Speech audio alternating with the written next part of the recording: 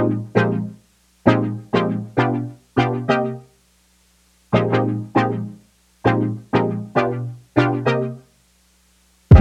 and welcome to this Happi podcast. I'm Tom Brana, editor of Happi.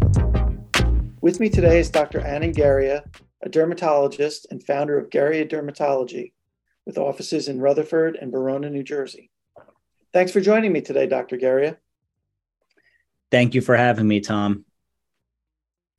So, Dr. Geria, let's talk a little bit about what's going on in skincare space as it relates to the medical profession. Can you talk a little bit about what some of the most common skin ailments you find in your practice these days?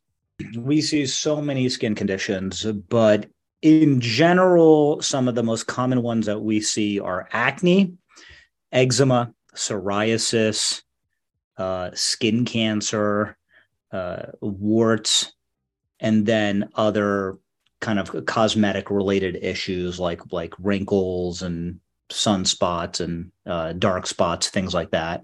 Right. And has that lineup of ailments changed in the past couple of years at all? I think people are more educated about these conditions. And I also think in other situations, certain aspects of life also contribute to it as well. So let me give you, like, for example, with respect to eczema and dry skin, we're seeing more of that lately because people are doing so much hand sanitizer, so much disinfectant, hand washing due to COVID-related measures. People are still doing that, especially people who work in the food industry and childcare and in healthcare settings. So that's just one example how the external environment can influence skin conditions, because it's those procedures that are drying out the skin. And if you do that enough in somebody who's genetically predisposed, then you're going to be at risk for getting things like eczema. With respect to other conditions, acne, dark spots, skin cancer, I think a lot of that has to do with just social media. There's just so much more education out there.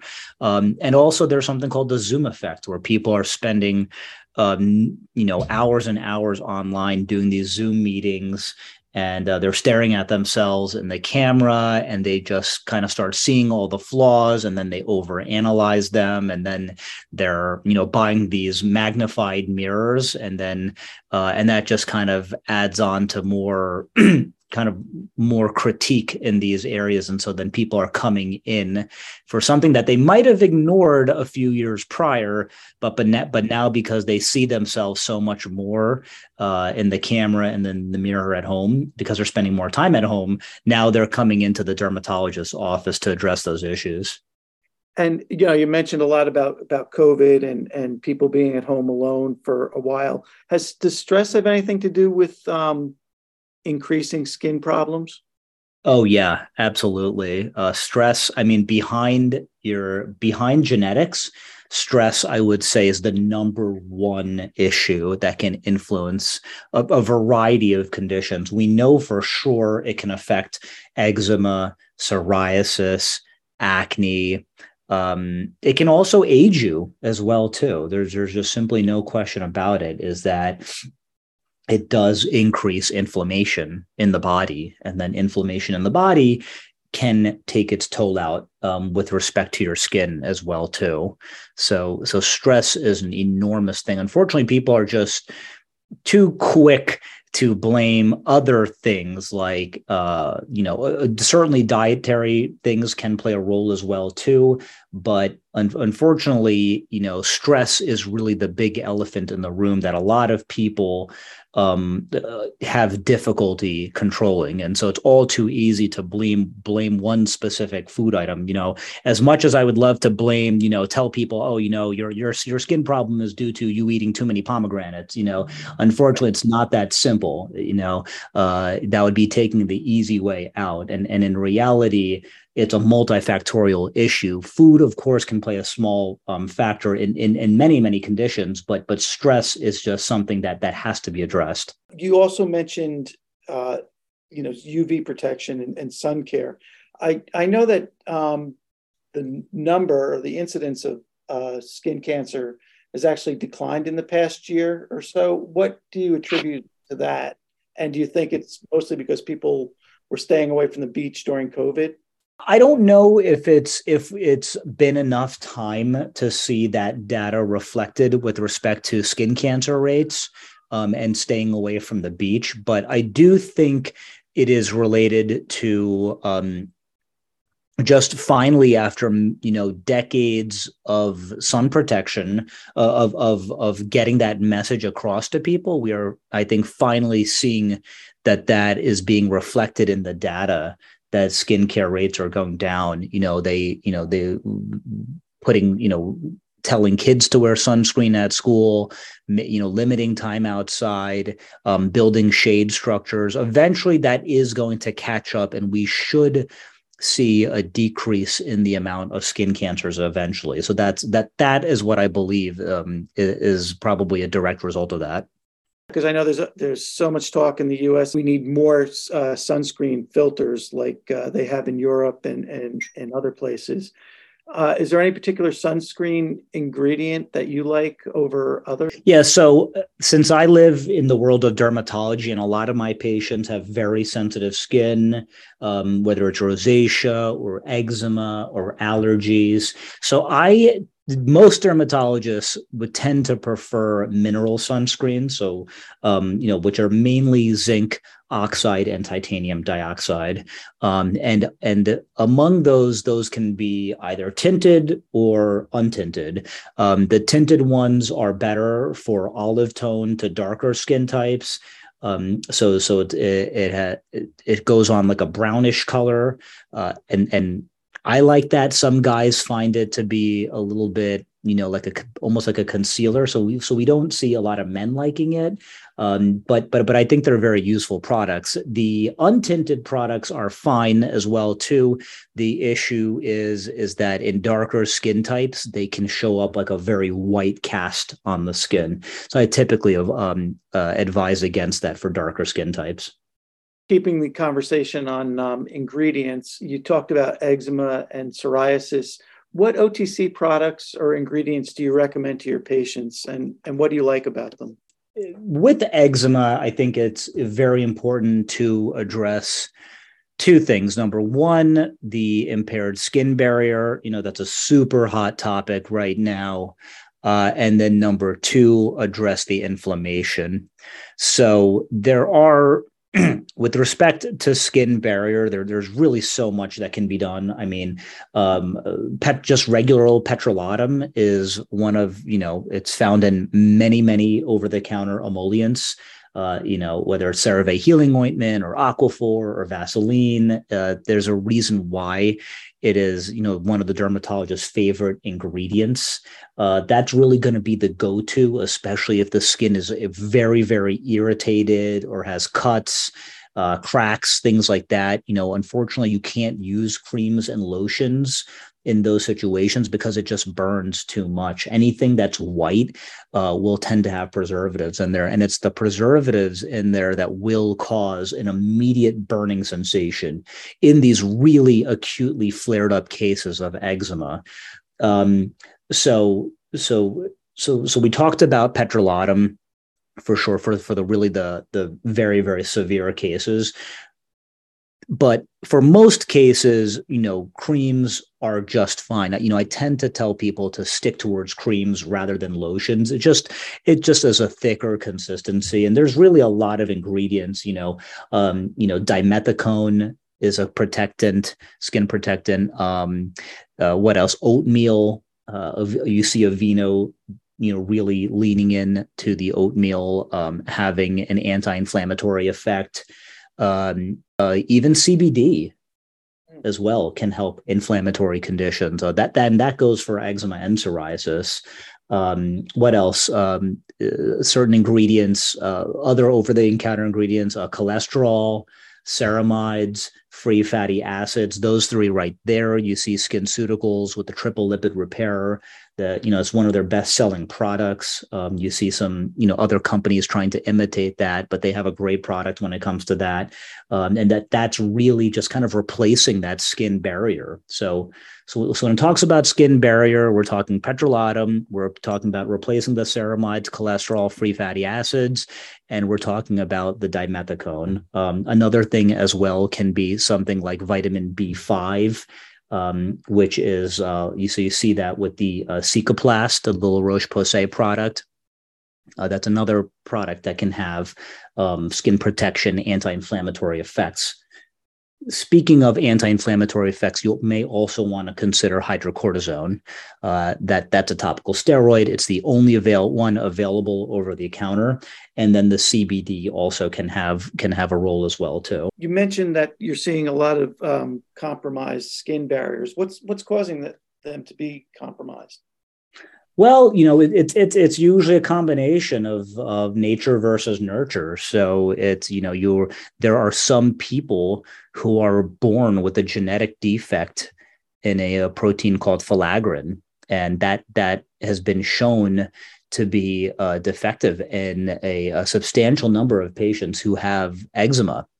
And so that's one thing right there that impairs the skin barrier. And that's just responsible for making your skin cells. It's responsible for aggregating keratin filaments in the skin cells, which is basically something that is important for maintaining hydration. Another thing that's just one example of one thing that just internally can do it, just genetically speaking, I mean, and then you have to look at the external environment. So it's good, basically things that we're putting on the skin or doing to our skin. So things like taking, long hot showers plays a definite role.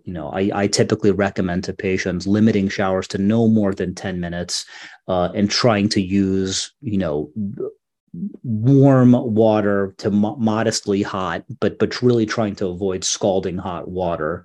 And then other things, like I said before, frequent hand washing, frequent hand sanitizer, all of those things add up. Also, if you're using the wrong kind of soap, if you're using things like Irish Spring, Lever 2000, very kind of harsh soaps, any kind of soaps that have a lot of sulfates in there, all of those things, even a lot of bar soaps actually, other than Dove, will tend to be pretty drying on the skin. So those are really the things you got to look out for.